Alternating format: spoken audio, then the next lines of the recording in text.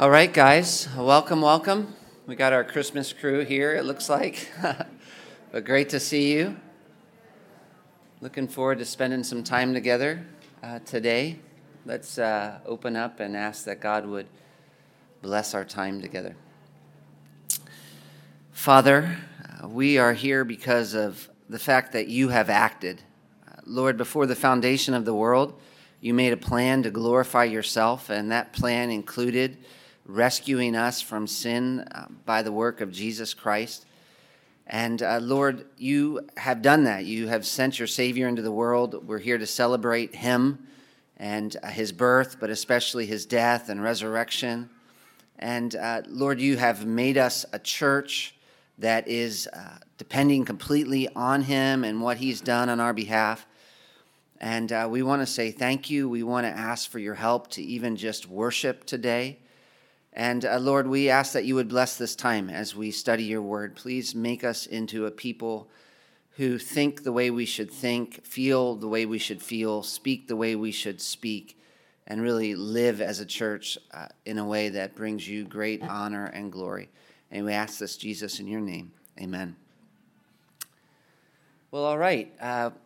We're going to talk a little today about discipleship again, but one of the reasons why we're talking about discipleship has to do with our vision as a church. I wonder if someone asked you, what is the vision for Cornerstone Bible Church? How would you respond? Sometimes I feel a little funny when churches talk about vision a lot because it almost feels like the wrong direction in a sense to start there, because a church doesn't begin with what we do for God. A church begins with what God has done for us, and it's always really essential that we remember that, or we get very, very confused. The church is not first and foremost about us building something for God, but it's about enjoying and proclaiming what God has done. And sometimes I feel a little funny answering that question, not just because it feels like it can take us the wrong direction, but also because you know what many people expect you to talk about when you talk about vision for a church. Many people expect you to talk about things like the place, like a facility. Many people expect you to talk about things like lots of people, the size. Many people expect you to talk about things like programs. So what's your vision? And you're supposed to describe some sort of program. And then sometimes it revolves around a person's personality. And the reason I feel funny talking about those things as vision or dreams for a church is not because all of them are bad in and of themselves. So obviously you need a place generally. A place is nice. It's good for a church to be growing numerically with more and more people, or at least it can be good. And programs and increased influence can be fine. But when you talk about vision for the church, it's hard to talk about any of those as must-haves. You know, like this has to happen in the next 10 years. Because the reality is they're not big goals in the Bible. When Paul's talking about the church, he's not saying, okay, I'm really just dreaming that you have an amazing facility, or, oh, I'm just dreaming you really will be a church if you have this many people. They're not ultimate goals, at least. That doesn't mean, however, that there's not a vision. And this is important because we're Americans and we like structures and we like things and we're impressed by what we can see. And so a lot of times if we say, my vision is to have this huge building in this area with these programs, there's actually a lot of people that will get excited about that and be like, wow, that sounds like a vision to us. And if we don't hear that, sometimes we don't think there's a big vision. But that's not true at all. It's just really a matter of order, actually. So if we're going to define our vision, we want it to be a vision where we could say, yes, I see where that flows out of Scripture. I see where you're getting that from. And so what's the vision then for Cornerstone Bible Church? There are a couple different passages that I think define the vision, but one big one is Colossians chapter 1, verses 28 and 29. And you may not even need to turn there because it's such a classic passage, but in Colossians 1:28 and 29, Paul's talking about his ministry, and he says, "We proclaim him, admonishing every person and teaching every person with all wisdom, so that we may present every person complete in Christ." And that last phrase really is so essential. We want to present everyone complete in Christ, mature in Christ. That's the driving vision. Now, what does it mean to be mature in Christ? So that's the vision. We want to present everyone mature in Christ. We want to be a church filled with people who are growing in maturity. But what does that mean for us? Well, Paul gives a couple descriptions of what it means. He says in Colossians 2, he talks about hearts being encouraged. He talks about being knit together in love at the beginning of Colossians 2. He talks about having a full assurance and understanding of God's mystery. He talks about not being easily fooled by false teaching, walking in Christ, being rooted in Christ, established in the faith, abounding in thanksgiving. So what do we want? We want to see people who are happy in Jesus. We want to see people who are encouraged in Jesus. What's our goal? Loving a place that is just sort of vibrating with biblical love, knowledge, people that understand the gospel and not just sort of like as facts, okay, this happened, but people who have a full assurance, like a personal daily relationship with Jesus, where the gospel is clearly providing direction for their life, and where the gospel is providing daily sustenance or encouragement to them, a life that's impacted by the gospel, people who are strong and not easily moved, people who are thankful, and people who are abounding in joy and grateful. And so what's the vision? Colossians 1:28 and 29, we are preaching and teaching and doing what we can do so that we'll be a church filled with people who are happy in Jesus, who have good, real friendships, who know the gospel, who can spot false teaching, who aren't attracted to false teaching, whose lives put Jesus on display, who are strong for Jesus in this world, and who are really, really, really content and thankful. So again, what's the vision? Vibrant Christians. Vibrant Christians, that's the vision. And if we have vibrant Christians, a lot of things can happen. A lot of things can happen and should be happening. I mean, it's one of the things that gets you so excited about the local church. When Christians are abiding in Christ, really abiding in Christ, and being personally changed and transformed by Jesus on a daily basis, what can happen? The list is really endless of what can happen. Because when a bunch of vibrant Christians get together, they are positive and they're hopeful and they're excited and they're not willing. They're not willing to just live and die and go into the ground. They're wanting to partner together to serve Jesus. And so part of the goal for us as elders, leaders, is to help you learn how to do that, live for Jesus, bear fruit to maximum effectiveness. Now, how does that happen? So if that's the vision, how does that happen? How do we pursue that goal? Well, first of all, of course, we pray, then we proclaim, then we live in community with one another, and we disciple. And so each of those is important. Like, what happens if we try to do church without prayer? Let's just pack it in. What happens if we try to do church without preaching or equipping? Well, that's not really a church. What happens if we try to do church without community? What happens if we try to do a church without discipleship? They're all important. Each one of those is important to us being vibrant, mature Christians, and yet one of the easiest to neglect is discipleship. And so that's the part we've been focusing in on this class, because at least as far as I've seen it, just generally, this is something that's been neglected over and over again. And some would say this has been one of the big problems in missions, actually, over the years, a lack of discipleship. And so that's the part we've been focusing on, talking about how.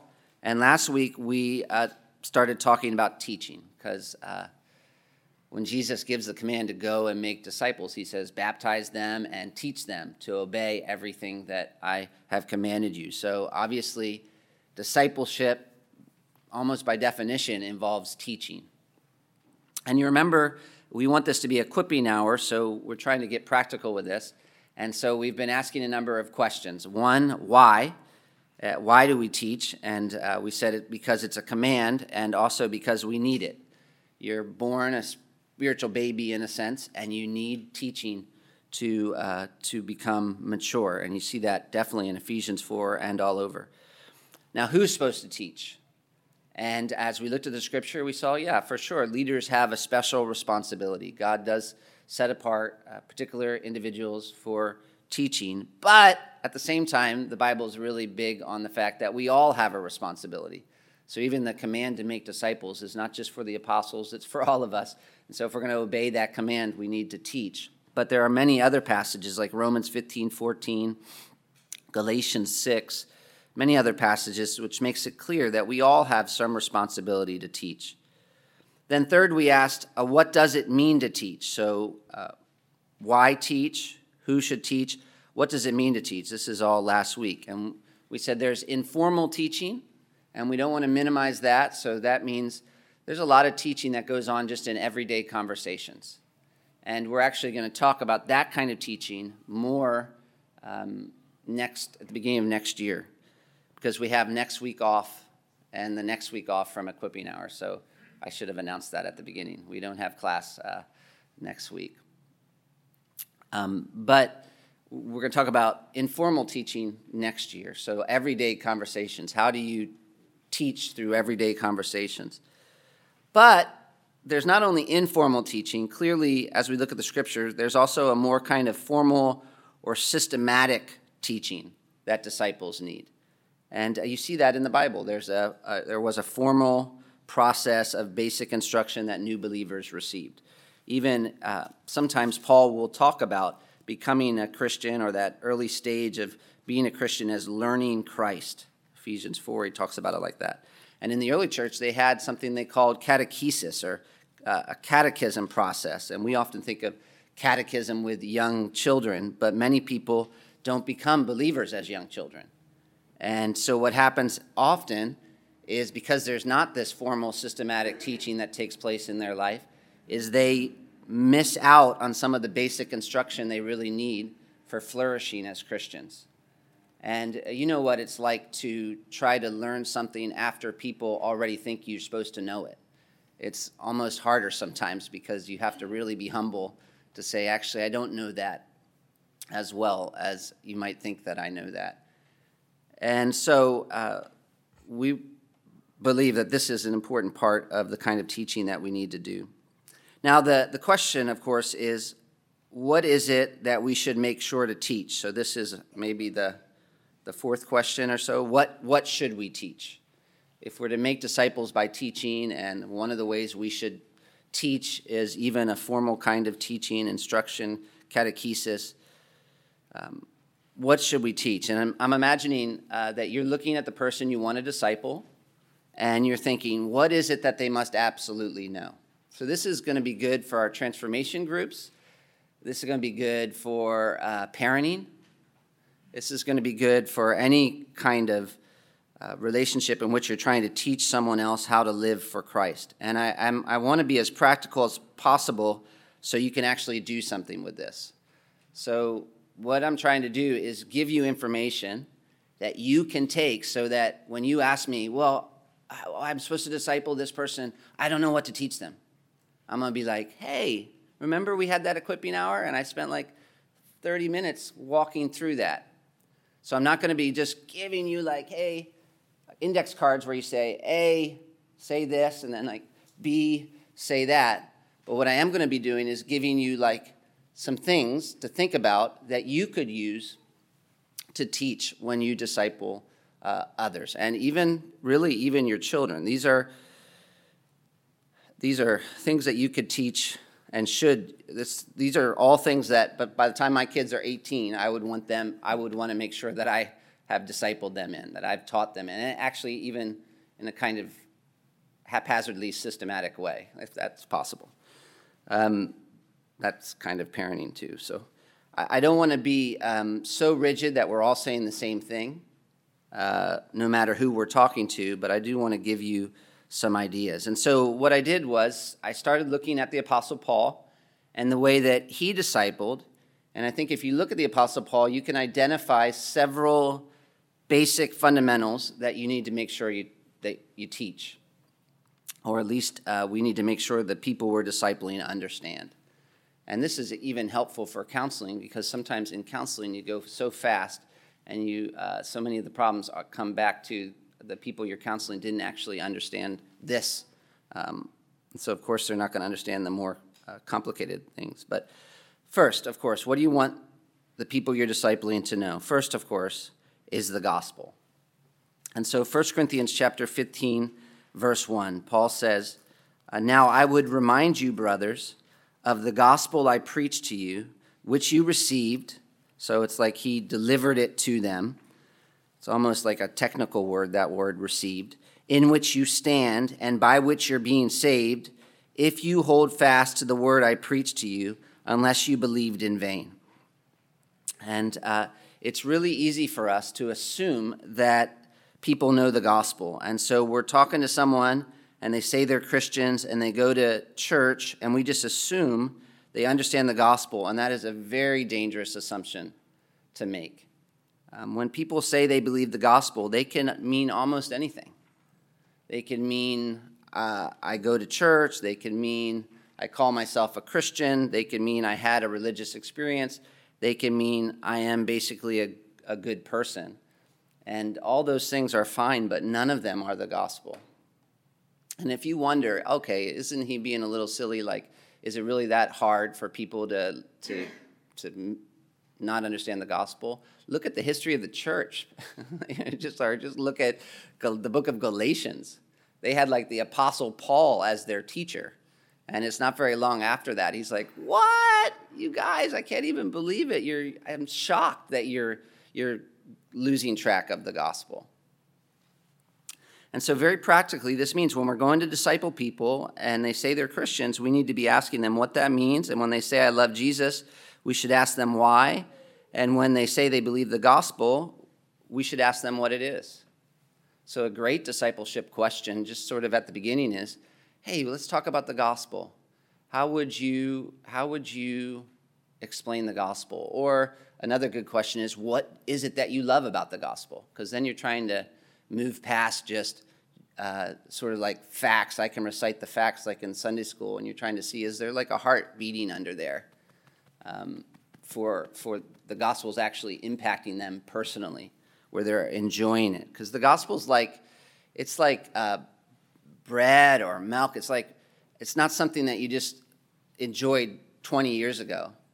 The gospel is something that to survive spiritually and to thrive spiritually, you need to be enjoying that like day after day after day after day.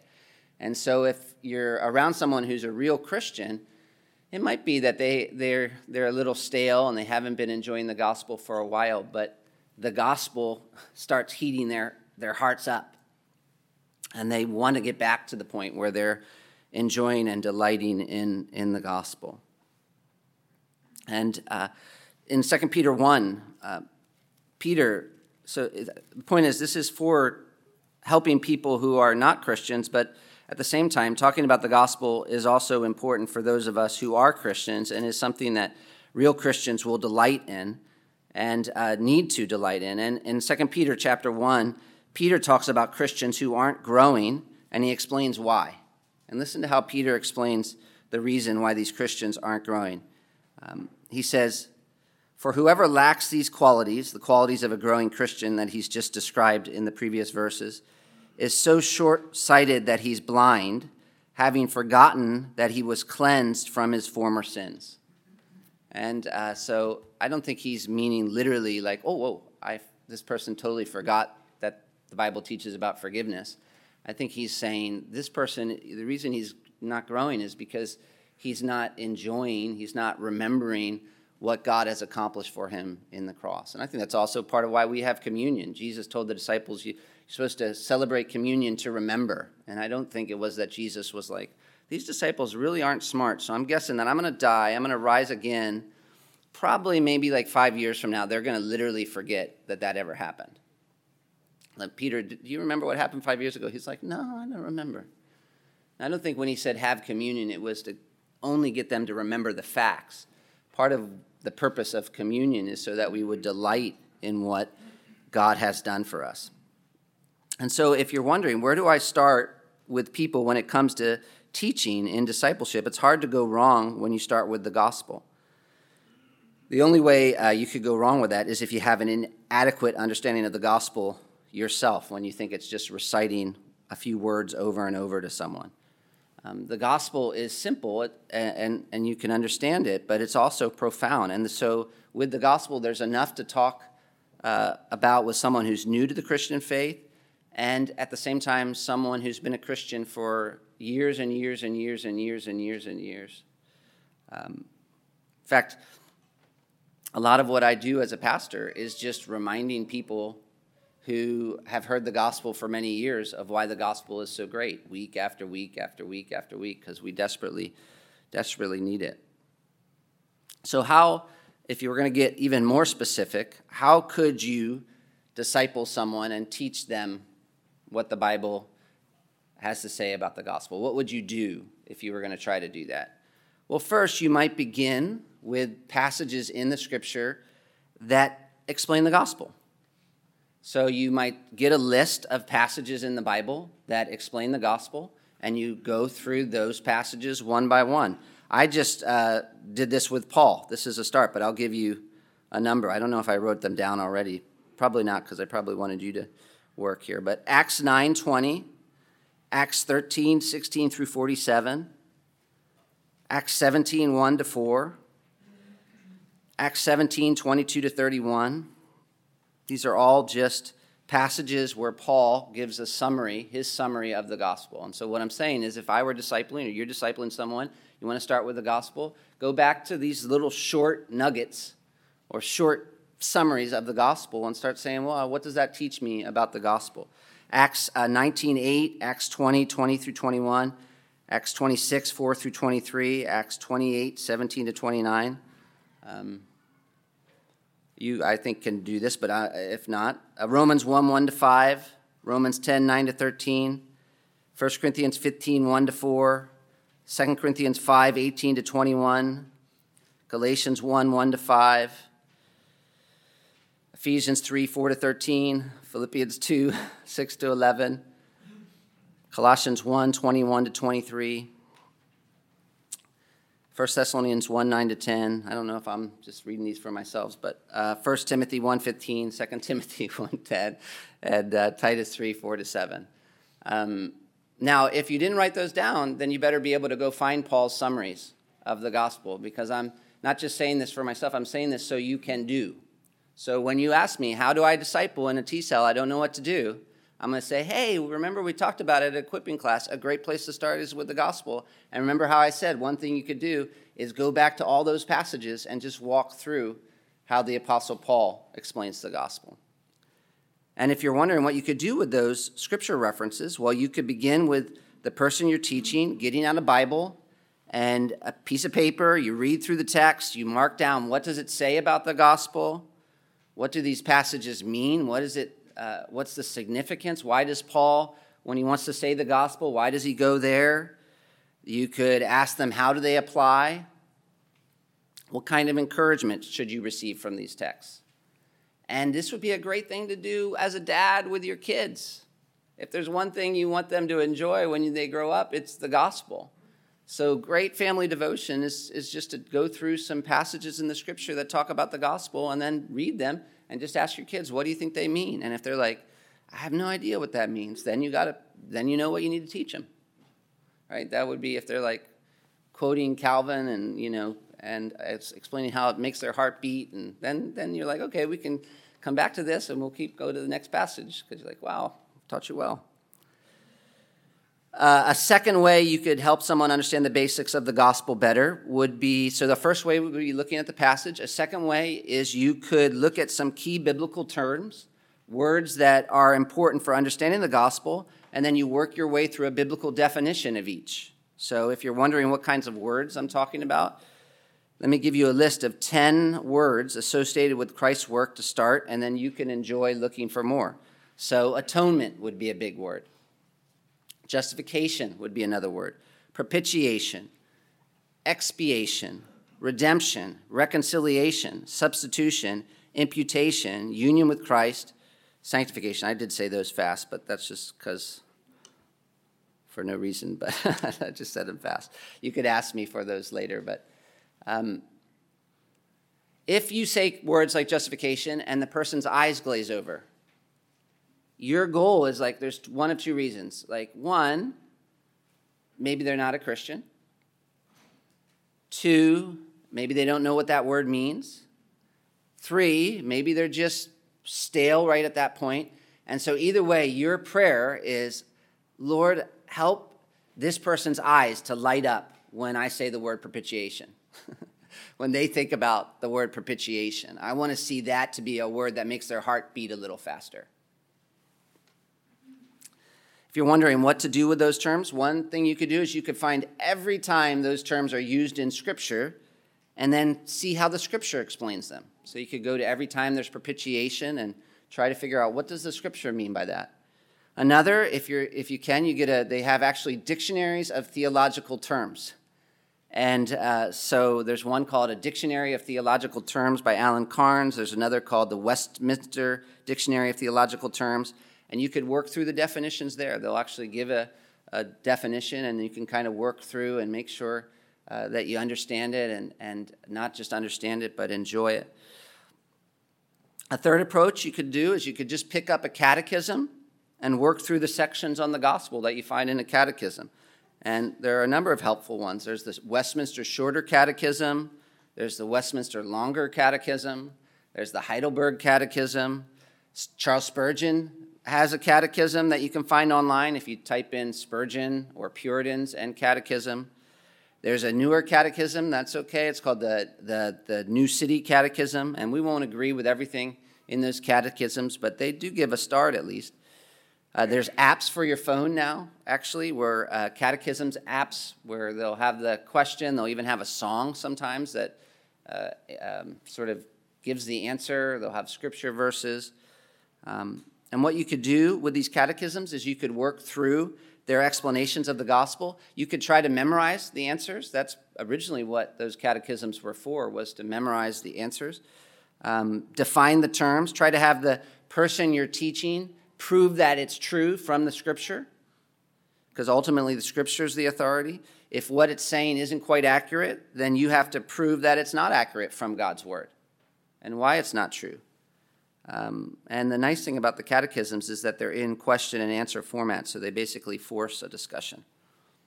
Still, another way to go about it, and I'm just trying to show you there's lots of ways to go about it, is you could get a set of messages that we've preached at church on the gospel, or another set of messages on the gospel. You could listen to the messages together, or you could listen to it, make your own study guide with questions, give them the questions as they listen, because what you're trying to do there is teach them how to listen to a message. So if you can teach somebody how to listen to a message, you've just fast forwarded them, because so often like our minds are like wandering and it's hard for us to know what the person's doing.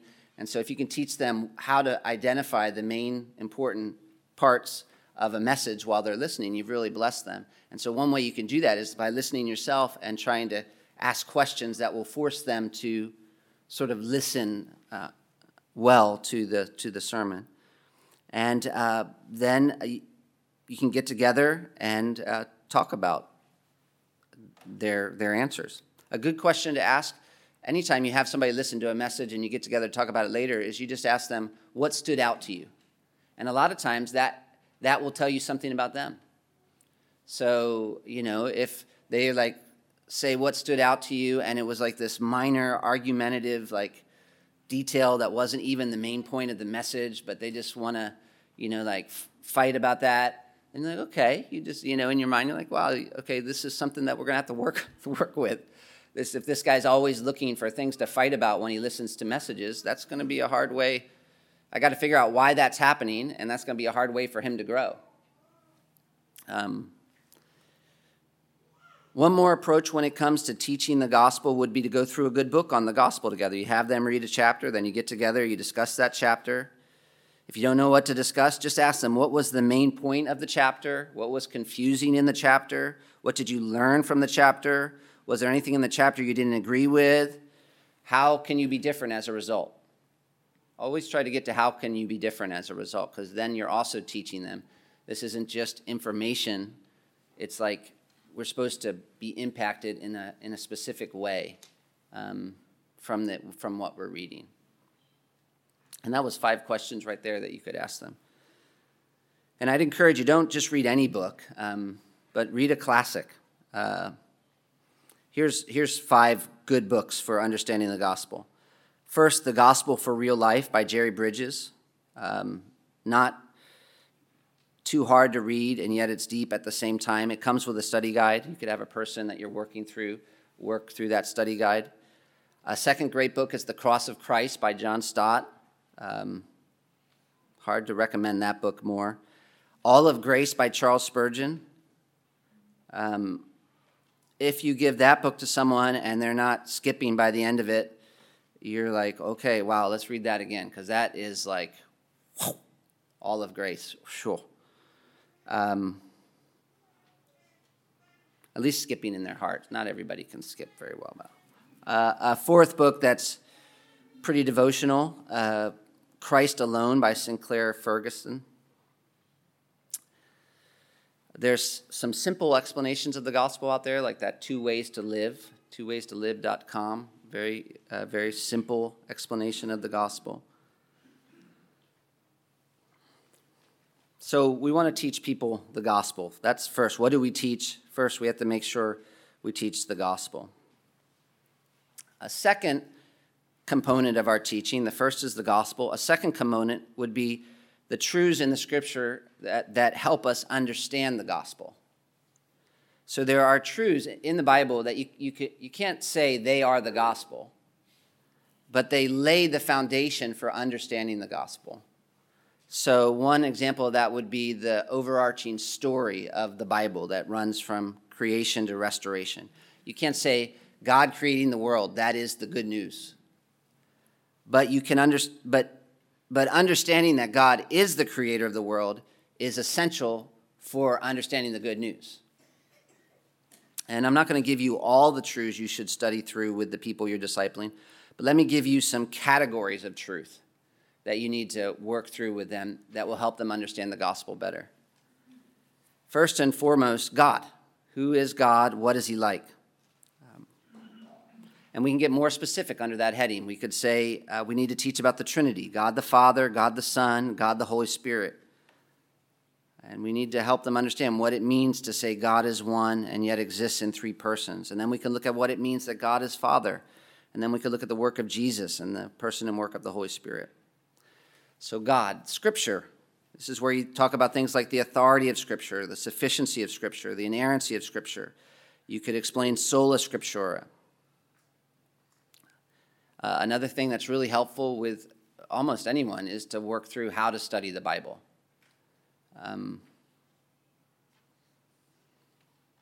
If the only time they're able to eat once a week is once a week when the pastor preaches, it's going to be a slow growth. So one of the first things you want to do as a discipler is make sure the person that you're discipling knows how to eat on their own, and then also that they are.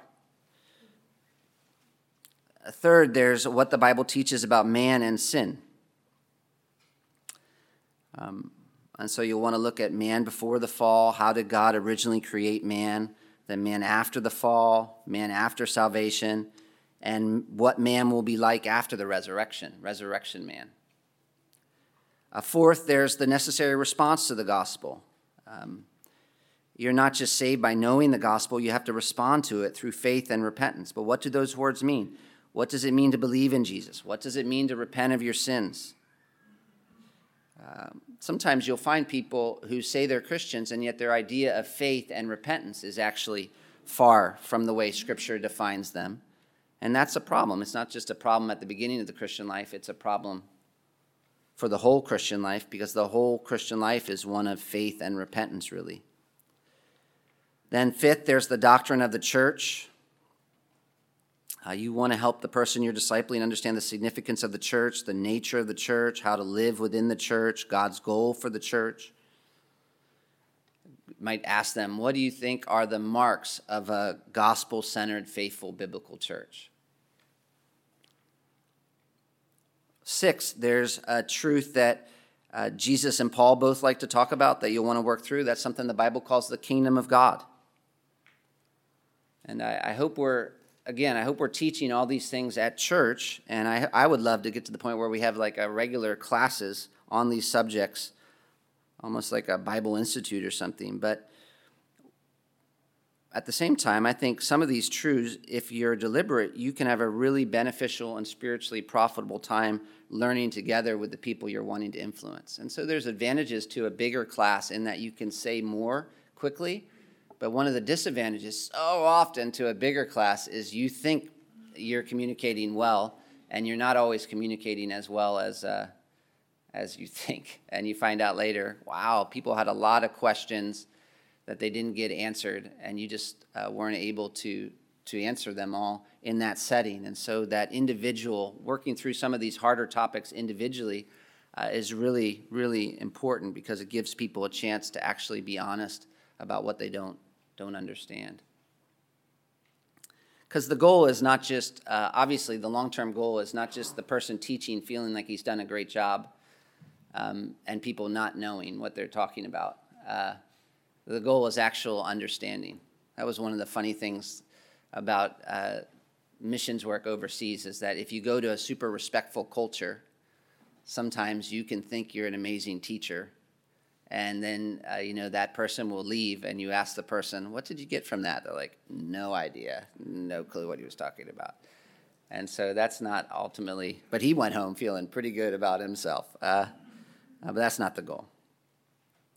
You say, I'm not sure I could teach them all this. I'm not saying you're going to be able to give them the full answer to all these things, but you can give them a start and then give them a chance to think it through with another person. Well, how do you do it? One way you could do this, again, is by taking these categories and working through scriptures under each one. So if you're talking about the category of God, go to a concordance. There's a long list of verses even in the back of most of your Bibles. Start working through every verse that talks about God, which is probably going to take your whole life. So that's going to take more than 20 weeks. But it's a place to start. Another way to do it would be to do what Isaiah's doing with that systematic theology. And then you might look up the section on the character of God, and you start marking down every verse he quotes, and then you work through those verses with the person you're discipling, and then maybe even just his explanation of those verses. Another way you could do it is find good internet resources on some of these subjects. Obviously, there's a lot of bad internet resources. That's part of the problem, but there are some good ones out there. Biblicaltraining.org, pretty top-notch. Some of the best teachers in the world. For free, you can download a whole course on God, and you could have them listen to the course and work through it together once a week. Ligonier Connect, they have an amazing site with homework and videos to watch. It doesn't cost very much, Ligonier Connect. BiblicalElearning.org is another. BibleArc.com has more to do with how to study the Bible, but has some good courses. Another called ChristianUniversity.org has a lot of courses on there as well, most of them are pretty good. Another way to do it would be to go to a website like Desiring God, and then you look through their resource section, and you see it's all organized by topic. You can start listening to some of those lectures or reading some of those essays, and then you work through what they teach on that subject with the person that you're discipling. But the point is there's lots of options. There's lots of options. We live in an amazing time where we have access to so much good material that we can use for helping people understand the gospel and truths that are foundational for the gospel. A third component of what we need to be teaching the people we're discipling would be how to live in a way that's worthy of the gospel. So the gospel, so dads, if you're thinking, what do I teach my kids? I'm telling you right now, the gospel, you want to teach your kids truths that they need to understand the gospel, and then you want to teach them how to live in a way that's worthy of the gospel. So what you want to do is take the gospel and help people connect it to their everyday lives, because this is probably where there's a huge gap in a lot of people's lives. Teach, Paul says to Titus, what accords with sound doctrine. Teach the sound doctrine, teach the way of living that matches up with the sound doctrine. And what you're trying to do is you're trying to help people make a connection between what they believe and how they live. So you want them to see, okay, going through life complaining is a functional denial of God's sovereignty. So you want to see them make that connection. Or you say it another way, not abounding in thanksgiving is a denial of God's sovereignty. So this action is practical heresy. Like racism. What is racism? It's heresy. It's a kind of heresy because it's a denial of justification by faith alone and a lot of other biblical truths. But what you're trying to see is you're trying to help people make a connection between the gospel and how they live. Because what happens without direction is that people say they believe the gospel at church, but they're living out of step with the gospel and more in line with the way the world works. And so this is also one of the skills you want to see if the person you're discipling has. Like they might be having trouble communicating with their wife, and you might say, and they're explaining some of the ways they're speaking down to her, and you say, what does the gospel have to say about the way you're talking to your wife? And if they're like, I've got no clue, none, then you know, well, we're not going to go much further until you're able to make that connection. You have to be able to make that connection. Otherwise, I'm just going to tell you, speak nicely. And that's just putting on a behavior. This way of talking has to do with not believing something. And so I got to get to the sin underneath the sin. And you have to get to the sin underneath the sin and see what is it that they're not connecting? What dots are they not connecting? And so what are some of the key things you need to teach your disciples? I guess I'm going to do the whole class today. Sorry, guys, we're at 9:45. But you get 2 weeks off after this. So some of the key things you need to teach your disciples in terms of how to live. There's a lot, obviously, but a great book to work through to see this would be Ephesians, the book of Ephesians. Because in Ephesians 1-3, great and glorious gospel. Ephesians 4-6, it's like this beautiful pivot almost, but it's not. But it's like a pivot. Let me help you see how the gospel should completely change the way you think about life. And so let me just run through some of the things that Paul brings up in Ephesians 4-6 as he's trying to connect the dots for the Ephesian church. And I'm just going to summarize Paul, Ephesians 4-6. 1, you need to teach them how to live in the church family and the purpose of the church. That's where Paul begins in Ephesians 4. 2, you need to teach them practical Christian living qualities like the following: speaking truth. And you can even think of how Paul does this in Ephesians 4. What does speaking the truth have to do with the gospel? And specifically, one of the benefits of the gospel, because he says, speak the truth to one another, and then he gives a reason that's connected back to the gospel. Dealing with anger would be another. Their attitude towards money and work, the way they communicate, how to respond when others sin against them. Sacrificial love, sexual purity, being controlled by the Spirit rather than a desire for pleasure, how to honor God in the marriage relationship, how to raise their children, how to deal with ungodly authority, how to be godly when you're the person in authority, and then the whole topic of spiritual warfare. That's all the end of Ephesians. It's really a discipleship course if you look at the end of Ephesians. And I know that's a lot of suggestions, but what I want to do is give you a vision. There is so much to be done in terms of discipleship. There's so much. And then 2, you're not on your own with this. This is part of why the church is here. And then 3rd, I just want to be practical so you can start. There is somewhere for you to start. And it's so important we do help each other with these practical kinds of issues. You can imagine a child who grows up on his own and tries to figure everything out. If he didn't have anyone directing him, you wouldn't be surprised if he becomes an adult and he's confused about life. I'm still, trying to figure out how to barbecue well because I didn't grow up being taught how to barbecue. Some guys, their dads taught them that. Or camping. It took me a long time to figure out camping. because we always stayed at hotels.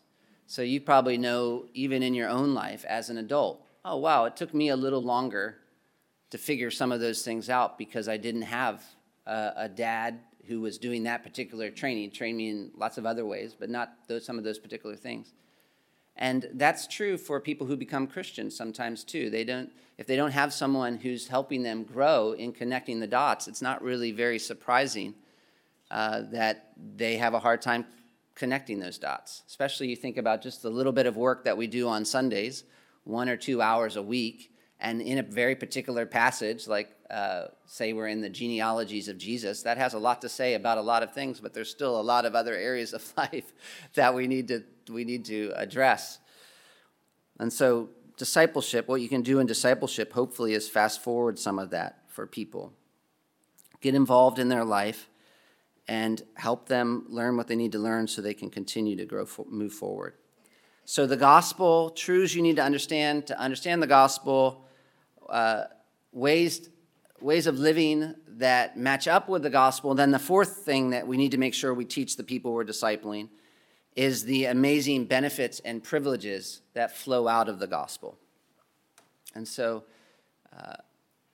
one of the things that it's almost like we have to do with people is read their will help them understand what's in the will. Because Jesus has purchased all kinds of incredible blessings for us. And yet so many Christians don't appreciate those blessings. So it's almost like we're lawyers and we have to go back to the will and be like, okay, now this is what Jesus purchased for you. This is yours. This is yours. I think you've probably heard the story about that man who had been a slave and he was poor his entire life. Somehow, later in his life, as an old man, he received an inheritance and he had something like $50,000, which was a lot of money back then. But after being told about all this money, weeks went by. He never went to the bank. He never withdrew any of it. And this was so strange. The banker, I guess it was a small town, he went to him and he told him, you can withdraw this money anytime you want. And the former slave, he responded by saying, okay, wow, do you think I could have 50 cents so I could buy a bag of cornmeal? And the point is that he didn't have any idea of the value of his inheritance, whether that's a true story or not. The idea is that he didn't have any idea of the value of his inheritance. And a lot of believers spend their lives like that. They need to not only be told that they have an inheritance, they need somebody to get in their lives and show them how great the resources they've been given in Christ really are. And this is a fun topic that you could work through for a long time. This is where you could go through the beginning of Ephesians. Ephesians 1-3 is a really long explanation of the privileges we have in Christ. Or you could go to Colossians. Almost half of Colossians is about who we are in Christ. But let me give you a couple topics you should cover. Election. So election, you'll have to think about how to cover that well. But that is actually, in the Scripture, is a means of assurance and hope. So ultimately, if you're coming out of the doctrine of election just debating, then you're not quite where the Scripture is when it comes to election. And that's kind of good too, because you have to be like, what is not clicking, that I'm not ending up in the same place as Paul when it comes to election. Because Paul is in the right place, because he's inspired by God. So if I don't end up in the right place as Paul, worshiping God as a result of this, there must be something in my understanding that is out of place. And so that's almost like a sign that I need to go back and figure out, okay, what is not clicking that I'm not enjoying this? But another would be glorification. Adoption. These are all actually from Ephesians, so you could do it on your own. Grace, redemption, forgiveness. You could check, a lot of people accidentally have more of a Catholic view of justification or forgiveness, even though they would say they're Protestants. A lot of people. The idea that many people have is like, God, when I get saved, he forgives me of all my past sins, and he gives me some grace, and then from now on here, I got to keep it up to to the God is happy with me level, which is not a biblical view of justification. The question, there were certain questions in Africa I absolutely knew every single time I would preach on a topic, a lot of people would have, almost everybody would have. And if I met somebody new the first time, I knew they would have that question every time. At first I thought, you can't say every time, but it really was like every time. And the question that people would have almost every time would be, if I go outside, and I say I just sinned, and I had been a Christian my whole life, or not my whole life, but I became a Christian, and then I sin, and then I go outside, and I get hit by a bus, and I didn't repent before I got hit by the bus. Do I go to heaven or hell? And boy, they couldn't understand if you said you go to heaven. Because you're saved by what Christ did, not by these continual acts of repentance. Though, of course, as believers, we need to repent, but you're saved by what Christ has done. So if somebody says, when were you saved, you could say, there's a sense in which you could say 2,000 years ago, a Jewish man died on the cross. That's the source of my salvation. But anyway, the point is, whether that gets us off track or not, the point is that there are certain benefits of salvation. You want to press on and make sure people really are appreciating them. Their inheritance in Christ, the sovereignty of God at work for the good of the believer, the Holy Spirit's work in the life of the believer, the greatness of God's power towards us who believe, the exaltation of Jesus Christ, the connection between Jesus and the church, the new birth, God's commitment to the sanctification of the believer, union with Christ, reconciliation, God's indwelling of the believer, the unique privilege of New Testament revelation, the connection between the Old Testament and the New Testament. The older I get, the more I realize that is one of the key questions the Bible's answering, the New Testament is answering, is what is the connection between the New Testament and the Old Testament? How do these two parts fit together? One great thing about the Bible, too, is if it's not interesting to you, you're wrong. So I love that because it just clarifies things. It's like if I come to this, that's not the question I have the wrong question. Because God's a lot smarter than me, so I must somehow have gotten off track. So if he's telling me this is an important question, then it is an important question. The church as family of God, the relationship between believers, the love of God for believers, the future plan of God for believers, the spiritual gifts God has given believers. Those are just from the book of Ephesians. But if we're going to disciple well, and that's part of our vision, we want to see vibrant Christians. So for there to be vibrant Christians, there's a lot that's needed, but one of the things that's needed is for us to be a church filled with people who can disciple others. How do you do that? One thing you're going to have to do is teach, and certainly that's going to involve everyday conversations, but it's also going to involve a more formal kind of instruction. And if you say, but I don't know what to do, I don't know what to teach, the gospel would be one.